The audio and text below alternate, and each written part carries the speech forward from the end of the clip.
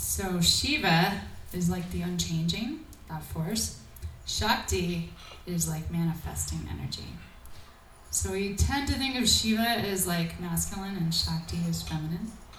So Shakti corresponds to like goddess energy, Shiva to God. Deva and Devi, God and goddess.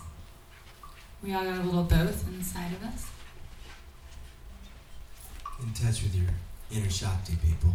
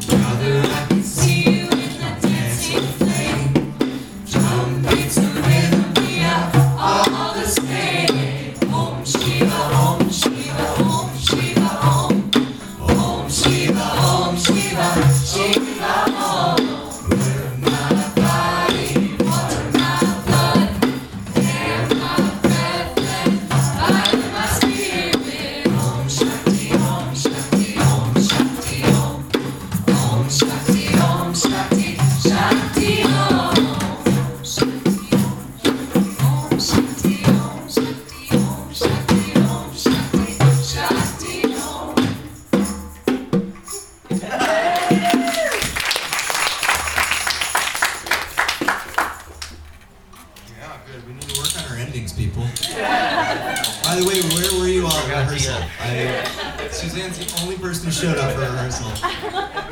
In river.